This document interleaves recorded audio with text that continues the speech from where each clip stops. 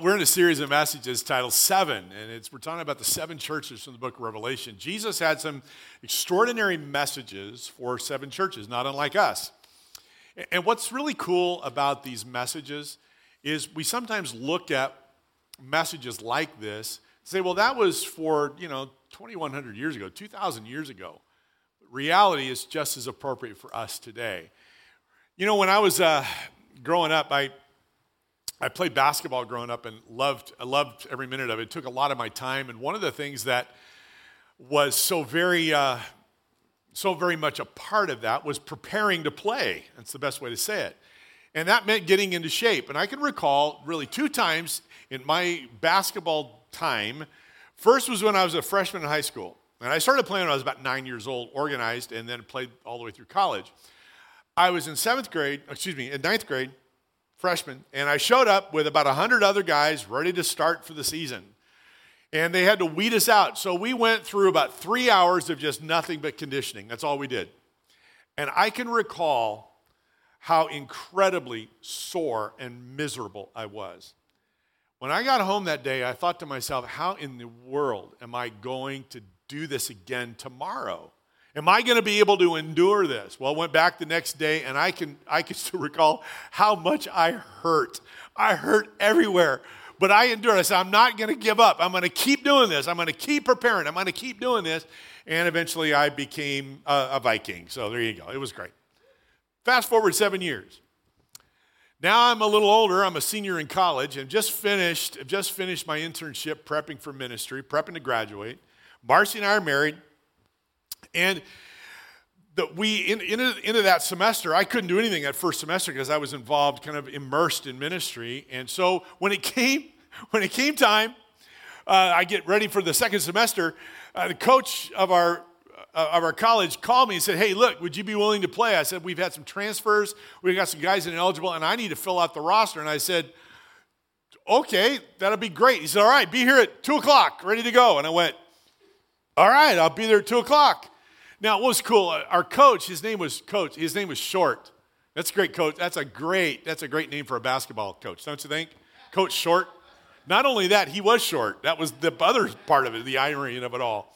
So anyway, I show up at 2:00, and for the next 3 hours, all we did was run. And I mean, we ran. That's all we did. I went home that day to my wonderful new bride, who had fixed me my very favorite meal of all times, fried chicken and all of the fixings. I sat down at the table and I said, I'm going to bed. I hurt in places I didn't know existed.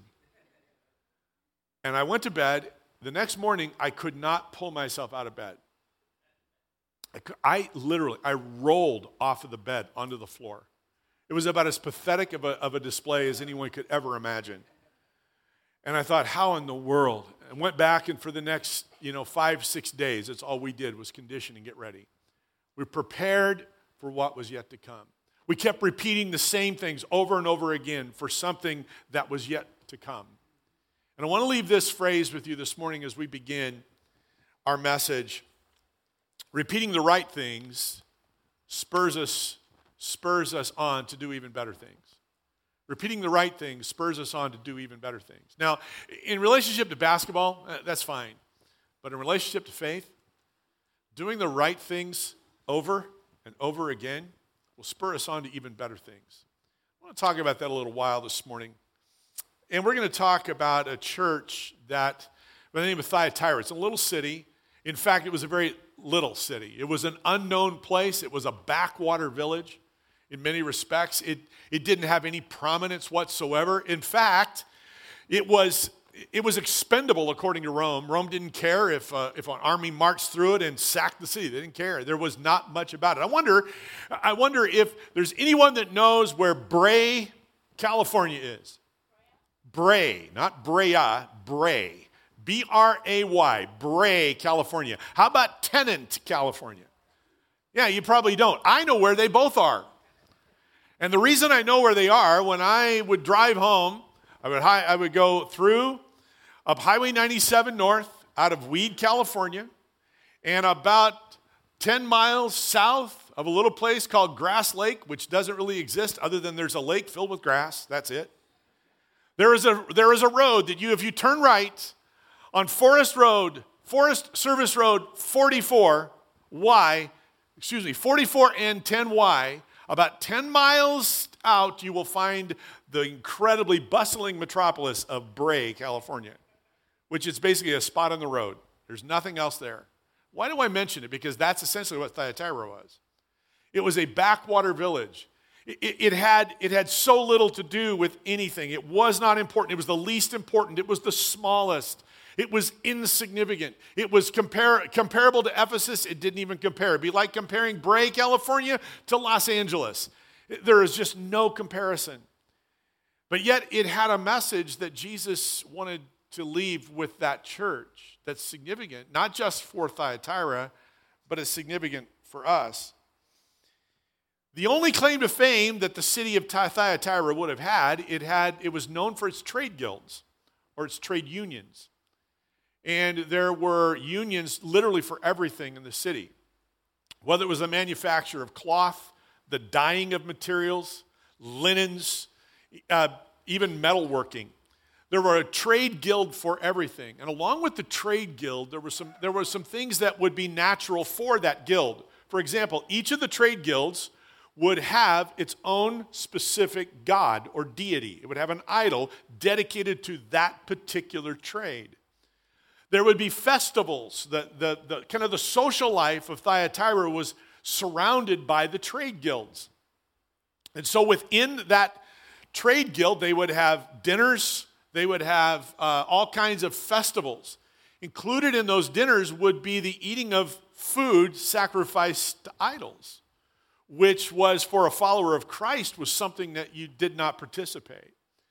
In addition to that, there was also sexual immorality that would have been connected to those festivals. So you can see there were some things happening in Thyatira that were challenging to people of faith.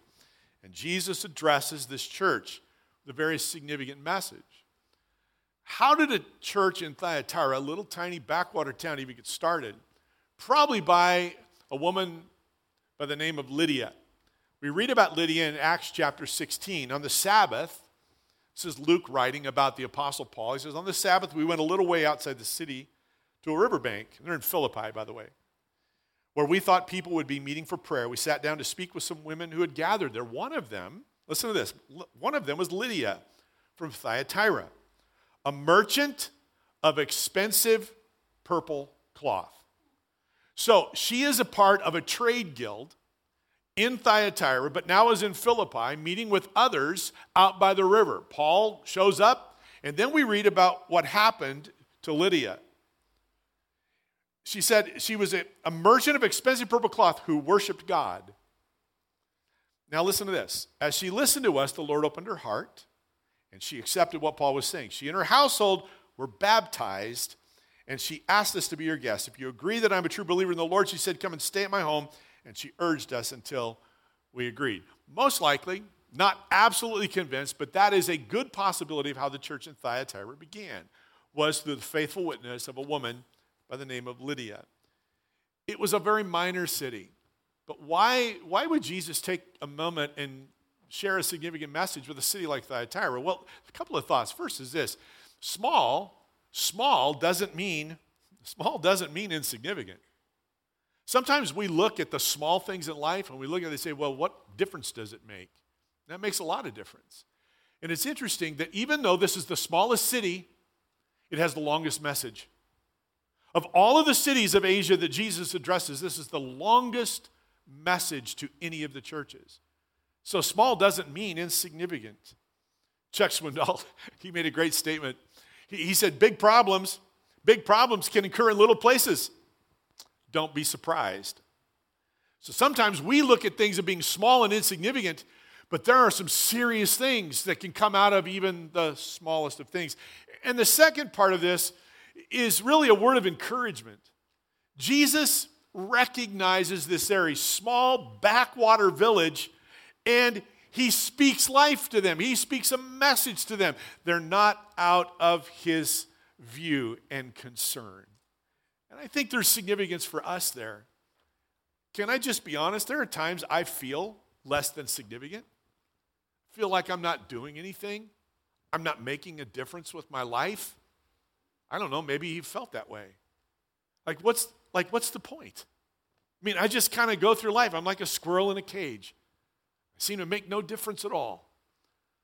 I want to tell you, I believe one of the things we take away from this message that Jesus gives the church at Thyatira is that there is nothing insignificant in life when we do it as unto the Lord. He sees our life and he commends us and he encourages us in that. Psalm 10 verse 17 says, and these verses that I just read aren't in your notes, but Psalm 10:17 says, Lord, you hear the desire of the afflicted. You, love this, you encourage them and you listen to their cry. I want you to be encouraged today. Know that Jesus sees exactly where you are and all that you're enduring, all of the things that you're experiencing, all of your thoughts, and he wants to encourage you. He wants to know you're in my view, and that's a good thing. So let's take a moment or two and read through the passage. Revelation chapter 2, beginning at verse 18. It's in your program. It's also on the screen for you, so look at it with me if you would. To the angel of the church in Thyatira write, these are the words of the Son of God, whose eyes are like blazing fire, whose feet are like burnished bronze. I know your deeds, your love, your faith, your service, and perseverance, and that you are now doing more than you did at first. Nevertheless, I have this against you. You tolerate that woman Jezebel, who calls herself a prophet. By her teaching, she misleads servants into sexual immorality and the eating of food sacrificed to idols. I've given her time to repent of her immorality, but she is unwilling. So I will cast her on a bed of suffering, and I will make those who commit adultery with her and suffer intensely unless they repent of her ways. I will strike her children dead. Then all the churches will know that I am he who searches hearts and minds, and I'll repay each of you according to your deeds. Now I say to the rest of you in Thyatira, to you who do not hold to her teaching and have not learned Satan's so-called deep secrets, I will not impose any other burden on you except to hold on to what you have until I come. To the one who is victorious and does my will to the end, I'll give authority over the nations. That one will rule them with an iron scepter and will dash them to pieces like pottery. Just as I've received authority from my Father, I will also give that one the morning star. Whoever has ears, let him hear what the Spirit says to the churches. Father, I pray in these moments, encourage us and strengthen us by your word in Jesus' name. Amen. I want to follow a very similar outline as I did last week. These are very similar messages. So the first thought is this, the description of Jesus. The description of Jesus. There are three different terms that Jesus uses to describe himself. Son of God, eyes with blazing fire, and feet burnished like bronze. And it really speaks to really a level of authority that is incomparable. First, Son of God. Son of God. It speaks to his undeniable deity. God, this is God himself who is speaking a message of really it's a corrective message, but it's also a message that is incredibly encouraging when we look deeply at it. When you hear the phrase Son of God, it speaks to the deity of Christ. John chapter 1 helps us. In the beginning, the Word already existed. The Word was with God, and the Word was God. He existed in the beginning with God, and God created everything through him, and nothing was created except through him. The Word gave life to everything that was created, and his life brought light to everyone. So the Word became human and made his home among us. He was full of unfailing love and faithfulness, and we have seen his glory, the glory of the Father's one and only Son. It is important to understand that the message that is given to Thyatira comes from God himself. The second part of this description is eyes like a blazing fire. When I was growing up, when I was a little kid, I was probably a typical little boy, get into mischief now and again. I know that's hard to believe because I'm so perfect at this point in my life. I still get into mischief, I think. Don't ask my wife about that. She will deny it, I'm sure. But I will tell you something. I couldn't get away with a thing when I was a kid. Not a thing. Have you ever heard the phrase, you have eyes in the back of your head? That was my mother. I couldn't do anything. She knew everything I was doing. I couldn't get into trouble without getting into trouble. She saw it. Well, in some respects, I don't want to make light of this description of Jesus, but it really speaks to his penetrating vision. There is an undeniable deity. This is God himself. But now there's a penetrating vision that Jesus has that is very descriptive. Eyes like a blazing fire. Understand this, nothing is beyond his ability to see. On the one side, that can be a little fearful, that can be a little frightening if we're getting into mischief, because he sees everything. But on the other side, it can be tremendously encouraging because he sees everything. There's nothing you and I will ever walk through, no matter where it is, no matter how difficult, no matter how deep the waters, how high the mountains, how difficult life is, that he does not see us. It's not insignificant. It's not out of his sight. And frankly, I am grateful for that. Proverbs 5 says, "For the ways of man are directly before the eyes of the Lord, and he carefully watches all of his paths, all of his comings and goings." Jeremiah chapter 17, "The heart is hopelessly dark and deceitful, a puzzle that no one can figure out. But I, God, search the heart and examine the mind. I get to the heart of the human. I get to the root of things. I treat them as they really are, not as they pretend to be." Understand this: Jesus sees everything. Thyatira is a small place. It is insignificant in everybody's eyes except his. Jesus sees what's going on. And I would suggest to all of us this morning, we might feel very insignificant. We may feel like we're very much off the radar, that nothing in our life, no one cares about, no one sees, but I want you to know Jesus does. Now that can be encouraging or it can be frightening. Are we living in mischief or are we living in a place of the favor of God? He sees. He sees. And lastly, this burnished bronze feet really speaks of his authority, but especially to Thyatira. Remember, there was a trade guild dedicated to metalworking. So at least that trade guild's going to, wait a minute, even this. Jesus has authority. He is the Son of God. He sees all, and he has established his authority over all things. The second thought is great description of Jesus, but then the church is commended. Commended. I had a phone call this past week from some dear friends, known them for probably close to 30 years now. And I can't go into their entire story. It's a fabulous story of God's redemption and healing and restoration. It's really cool. But they called me and they were giving me an update on a ministry that God has really put on their hearts. And I said, "Oh, this is really neat." And I said, and they said, "What, you probably want to know why we're calling." I said, "Yeah." So they went through some of that. And I said, "Well, I'm honored that you would call." And I said, "I just don't know." And then they made this statement. They said, "You don't know how significant you were in our lives." And I went, "I really don't feel like I did anything. I feel like I just kind of did what I felt was right at the time." They said, "No, it's far more than that. What you did was more than just being right, doing something that's right. It spoke life to us and brought encouragement to us." I want to tell you something. I was humbled. I was humbled to the point of tears, because to be honest, I didn't think I'd made any investment in them. I didn't think there was anything that I could have done.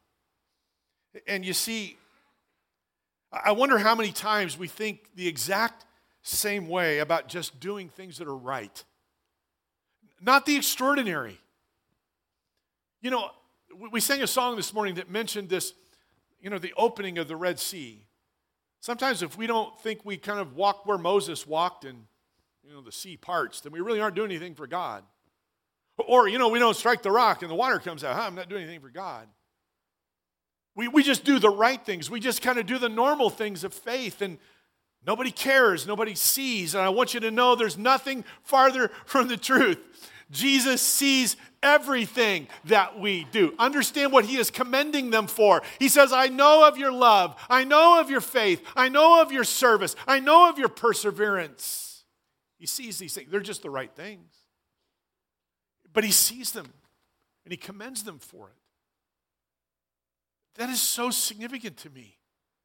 Because often we walk through our lives and we think our lives just simply don't matter. And we live according to what love is, that it's the greatest of all commandments, and to love our neighbor as ourselves is second. It's the second most. We look at faith in this reliability and the dependability that faith is. We look at service and the ministry that we give to others. We look at perseverance and we say, "I'm just carrying on. I just keep pressing on. I keep doing the same thing over and over again." We say, what's the point? And Jesus said, no, I'm commending you for that. I see your love. I see your faith. I see your service. I see your perseverance. And then he adds this, and I love this. He says, and I also see that you're doing more than you did when you first started. In other words, I see the increase of your life.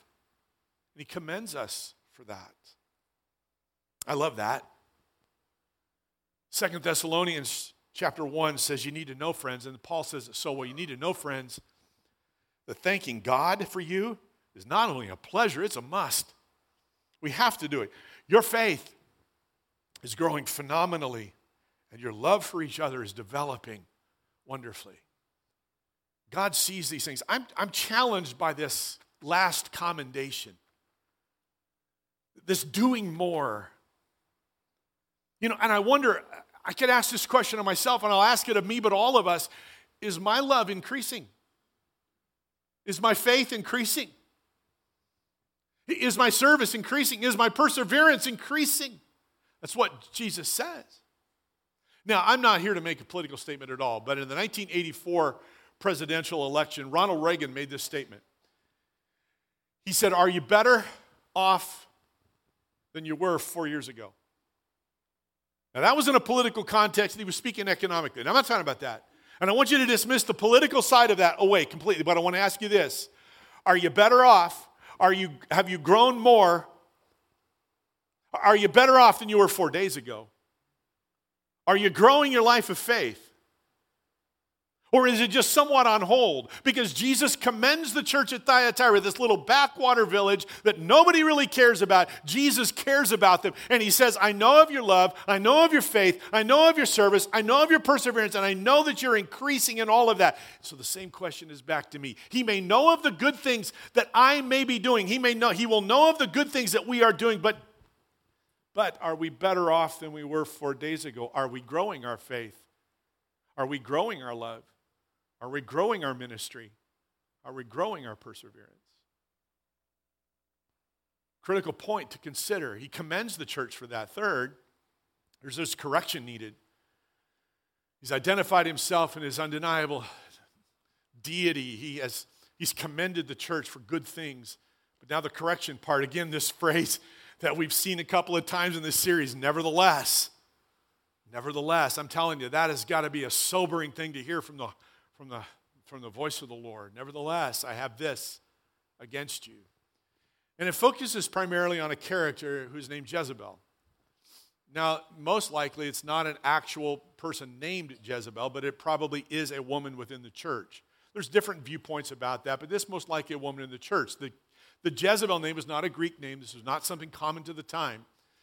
But it was a reference to the character. Okay, catch this. The character of an Old Testament personage. Or personality, rather. Jezebel, who was the wife of King Ahab.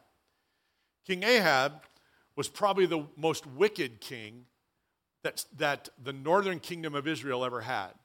If he wasn't the most wicked king, he was probably in the top one or so. In other words, he was not a good guy in any way, shape, or form. He went even farther off the rails when he married Jezebel, who was who was the daughter of the king of the Sidonians, another kingdom that was just completely opposite of the character and nature of God. And again, going totally contrary to the things of God. She introduced nationwide in Israel Baal worship. She set up a temple of Baal. She paid for the prophets of Baal. In fact, you read in the story of Elijah that Elijah had a confrontation with 450 of them, and he won, or actually God won. But Jezebel said, I'm going to kill you before the day is over. Elijah ran away and went into a depressive state. God brought him out of it, but she was formidable. But her character is what is being referenced here. Jesus is clear. He said, you tolerate this woman Jezebel, that woman Jezebel, for a number of reasons. The first is she calls herself a prophetess.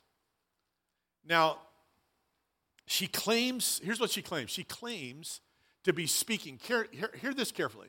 She claims to be speaking the deeper things of God. Can I just stop for a moment? If somebody comes up to you and says, I have some deeper things to talk to you about from God, the bells and whistles ought to be going off in your mind. Red flags need to be flying. That is a very, very difficult thing to hear or experience. 2 Timothy, let me say it this way. She was saying things that were appealing to some. Listen to what Paul said to Timothy. For a time is coming when people will no longer listen to sound and wholesome teaching. They will follow their own desires and will look for teachers who will tell them whatever their itching ears want to hear. They will reject the truth and they'll chase after myths. I want to tell you something. Open your eyes, because it's everywhere. Deep things. In fact, Jesus would go on and say this of Satan's so-called secrets. What? She claims to be a prophetess. She claims to be, and she's saying things that are appealing to the masses, but Jesus said, no. No, there's something here that's not right, and you need to understand it. The second thing is that she promotes pagan involvement. You say, where does this come from? Well, she's talking about food sacrificed to idols. Jesus is talking about sexual immorality. Where are these things beginning to happen? They are happening in the trade guilds. That was typical of Thyatira. It's happening. So she could very well be telling those within the church, here are the deep things of God. It's okay to participate because this is your job. Your job depends upon your involvement. And if it's compromise, it's okay. Because it's your job, and these are the deeper things. Could be, but understand and remember, our livelihood, the source of our income, does not come from your employer. It comes from God and God alone. He is your source, and He is our source. When there is a call to compromise, it's time to turn the other way. We were pastoring in the Bay Area a number of years ago, and I had we were pastoring in Burlingame. It was near the San Francisco airport. I was sitting in my office one day, and I got a phone call from a guy in the church. His name was Peter. He said, Pastor Gary, this is Peter. And I said, hey, Peter, how are you? He said, well, I got a dilemma. I said, all right, what's going on? He said, well, my boss has asked me to do X, and he kind of laid out what it was. And he said, it's not right. He said, this is not true, this isn't right. And he went on down why he couldn't do it. And he said, this is wrong. And he says, but here's what's happened. He's told me that if I don't do it, I will lose my job. He says, and Pastor, I don't know what to do. He says, I don't know what to do. I said, well, Peter, let me ask you. I've got something I will share with you, but I want to hear, what do you think you should do? And he says, well, here's what I think I should do, is to stand true to my convictions and trust God through this and believe that He'll take care of me. And if I lose my job, I lose my job. And I said, well, Peter, that's exactly what I would have told you. Stand true to your convictions and trust in God. He goes, well, he says, that was a confirmation I needed. He called me back in a few days and said, I followed through with, I did not do what he told me to do, and sure enough, he fired me. And I said, Peter, we're going to trust God through this. We're going to believe that the Lord's going to do something for you. He goes, I'm with you. And it wasn't but just a few days. I don't remember how long it was. It's been a lot of years. But I will tell you, Peter called me and said, Pastor, you got it? And I said, sure. He said, I just want you to know, I got a job. And I went, that's fabulous. He says, not only did I get a job, I got a job that pays me more. The hours are better. I can be home with my family more. God has made a way for me. Trust God, your source. Compromise isn't the answer. And Jesus is saying to this church, don't do this. Because there are some in the church that were doing that. Don't do it. Remember Philippians 4:19. And I used the Passion Translation specifically because I love the way it's phrased. This is, and my God will supply all of your needs according to His riches in Christ Jesus. That's the verse kind of traditionally. Look at the way the Passion writes it. I am convinced that my God will fully satisfy every need. I love that. God will fully satisfy your needs. Trust Him. The third thing that Jesus speaks to them about is Thyatira's tolerance. It's tolerance. In Revelation chapter 2, verse 20, it's what we read. Nevertheless, I have this against you. You tolerate that woman Jezebel. There's a tolerance here. Now, the church is tolerating, hear this, the church is tolerating what she's doing. And Jesus is very clear. She will be judged, and those who follow her ways will be judged. God, have mercy on us as a church if we tolerate false teachers and false teaching. We cannot, we dare not. Do you ever see those bumper stickers?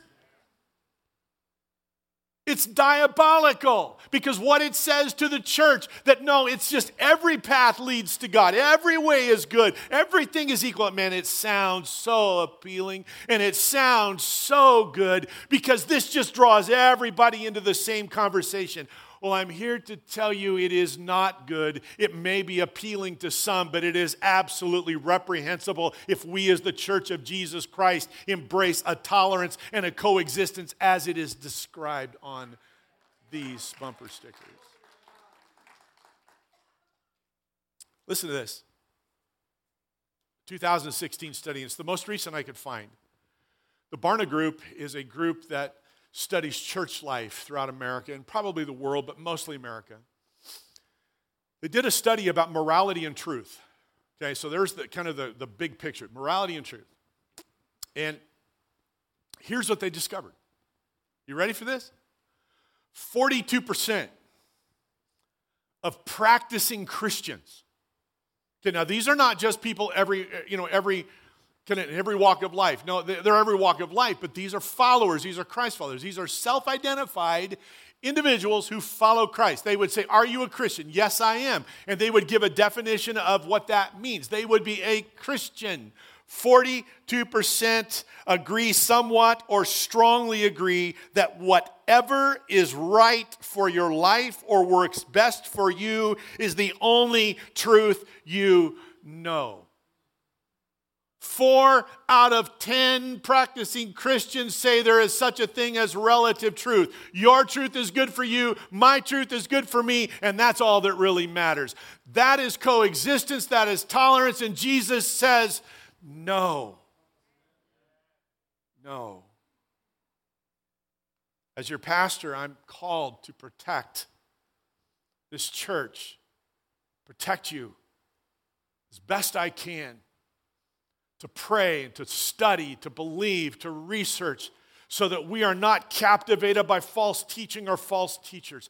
I will always err on the side of conservative theology. I always will. You may not like some of the outcomes of that, but I will always err. Why? Because I will not tolerate false teaching or false teachers. I will not tolerate here within this local body of believers anything that would be confused as tolerance or coexistence. There is only one truth, and that is the truth of the living God as revealed in His Word, and there is no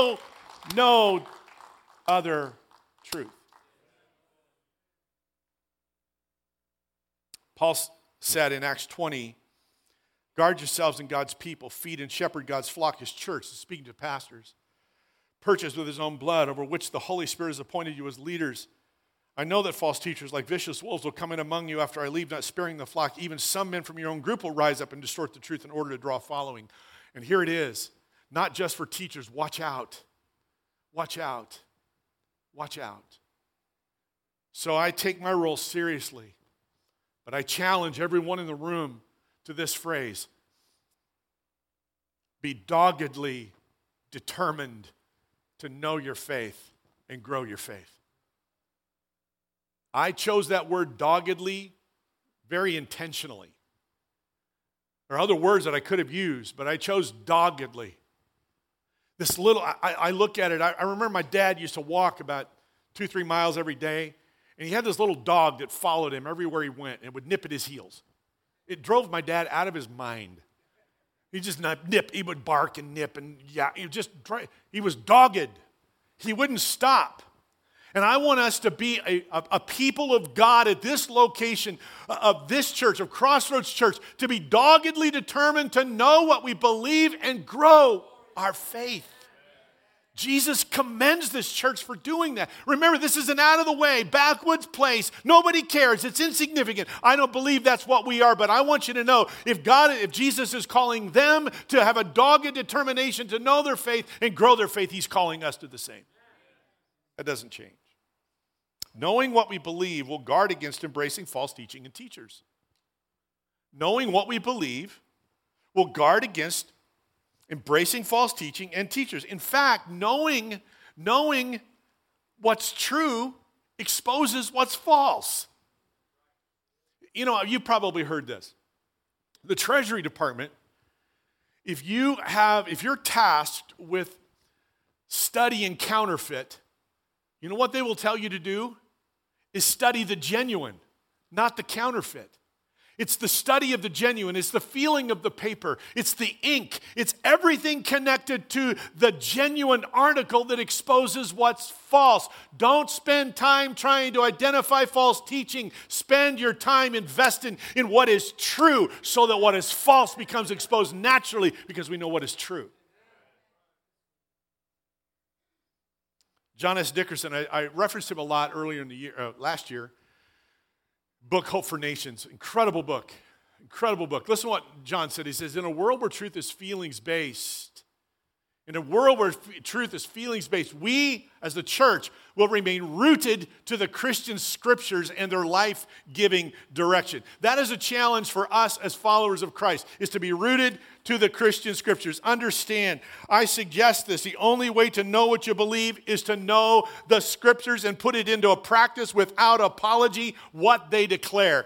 This book is the revelation of God to us, and we would make no apology to believe it and to put it into practice. I'm just going to give you one declaration this morning, just one, that this eternal word proclaims. Matthew 7, you can enter God's kingdom only through the narrow gate. The highway to hell is broad and its gate is wide for the many who choose that way.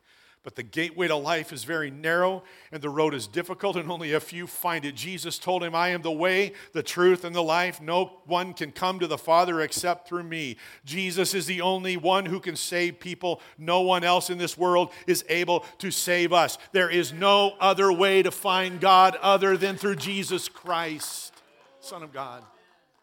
Without apology, I make that declaration. Followers of Christ make that declaration unapologetically. You're doing our friends and neighbors and colleagues a disservice. It's just every way's good. It may seem good, but it will lead towards, it's the wide road. It's not the narrow gate. Jesus is how we come to be in favor with God and to know God. There's no other way. Not only is knowing our faith incredibly important, but growing our faith is. Revelation 2:25, Jesus said this. He said, hold on to what you have until I come. Growing our faith is an act of obedience. We have to do this. I love the way Jesus said this. He said, I know of your love, your faith, your service, your perseverance, and that you're increasing that. And then he says in verse 25, hold on to that. Hold on to that. Keep pushing it forward. Hold on to it. Increase your love, faith, service. Peter wrote it this way, one of my favorite passages in all the scriptures, and I think my favorite verse in all the scripture is in 2 Peter chapter 1, verse 3. His divine power has given us everything we need for a godly life. It's all there. Now look at this. For this reason, make every effort to add to your faith goodness, to goodness knowledge, to knowledge self-control, to self-control perseverance, to perseverance godliness, to godliness mutual affection, and mutual affection love. For if you possess these qualities, look at this, in what? Increasing measure, they will keep you from being ineffective and unproductive in your knowledge of our Lord Jesus Christ. Therefore, make every effort to confirm your calling and election, for if you do these things, you will never stumble, and you will receive a rich welcome into the eternal kingdom of our Lord and Savior Jesus Christ. And here's my favorite verse, but grow in the grace and in the knowledge of our Lord and Savior Jesus Christ. Grow your faith. All we need to grow, God has made available to us. Be rooted in Scripture, be committed to prayer, be dedicated in worship, be connected in relationships, and be activated in service. Finally, there's a reward. There's a reward for overcoming. Jesus said, I'll give. Now, I said this last week, but it bears repeating. I don't serve God for the reward. I don't obey him because there's a reward. But there's a reward. It's there. I will give. Jesus makes that promise. I'm okay with that. He gives us authority over the nations, he says. He says, I'll give you the morning star. That's himself. That's just giving us himself. Even in a more personal and up-close way. Revelation 2:23, I am he who searches hearts and minds, and I'll repay each of you according to his deeds. Now, I get this. We will look at that mostly through the lens, and it is in the judgment section. I get it, of the change needed section. But you know something? God's going to reward us for our faithfulness and our obedience, for our overcoming. It's a reward that's guaranteed and promised to us. So as we bring our time to a close, two things have stood out very prominently to me. I've talked about them quite a bit, but just to reemphasize, Jesus commending the church for doing more. That really strikes me. I want to challenge you again. Grow your faith. Grow your faith. Put things in place in your life to grow your faith. The younger you can do this, the stronger you will be as you move through life. You say, but okay, I'm like 43 years old. What do I do? Start now. Put things in place now. We say it a lot, but I'll say it again. Over 300 million downloads of the YouVersion Bible app. Over 300 million. Why do I say that? Because there are tools available. We take our smartphones everywhere. I was driving home yesterday. I don't know where I was. I had been somewhere. Well, it's nice that I got home, Don't even remember where I was, but I was on my way home. And I happened to look behind me, as most of us do, look in a rearview mirror. You don't think much about it.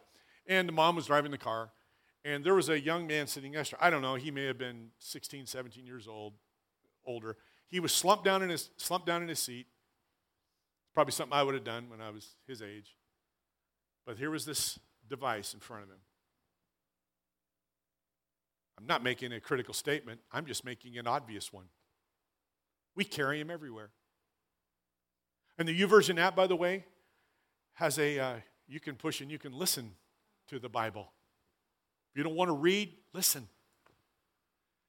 Get the Word of God into your heart, into your soul, into your mind. We really don't have an excuse. If you commute, you got time. There it is. And even if you don't commute, we will find the time for the things that we value. I know that it's just true, isn't it? Be rooted in the Christian scriptures, John said. I love the fact that Jesus commends them for doing more. So do more. Second thing is that Jesus encouraged them to hold on to what they have. I want you to know Jesus sees your faith, your service, your love, your perseverance. He sees that you are doing all you can to increase your faith. Hold on to that. Don't let go of that. Hold on to that. Jesus commends the church for that. He commends us for that. Now, I want to just read this phrase. I'm going to read it as I wrote it, so listen to it. Is it reasonable to believe if we make continual spiritual progress, if we hold on to what we have and we keep at it with all diligence, will we be less likely to tolerate that which is contrary to the things of God? If we keep pushing things forward, if we know what we believe, if we're growing our faith, if we are immersing ourselves in the Word of God, if we are committed to the Christian Scriptures, if we are dedicated to prayer, if we're involved in being connected relationally and spiritually with others, if we are active in service, will we be less likely to tolerate that which is contrary to the things of God? I would have to say, yeah. The second question. Will we be more inclined to trust God in His ways, even when the pressure is intense to do the opposite? Say, yeah. Because I'm going to tell you, we've been saying it, and one of the things that this series of messages overwhelmingly points out, persecution is a reality for those who follow Jesus, no matter what century in which we live. It's a reality. Things aren't going to get easier, they'll get more intense. How will we then live? Finally, I would just say I believe the answer to both of those is an emphatic yes. So I leave this with you one last time. Be doggedly determined to know your faith and to grow your faith. Father, thank you for your word this morning. As we bring our time to a close, Jesus, speak life to us.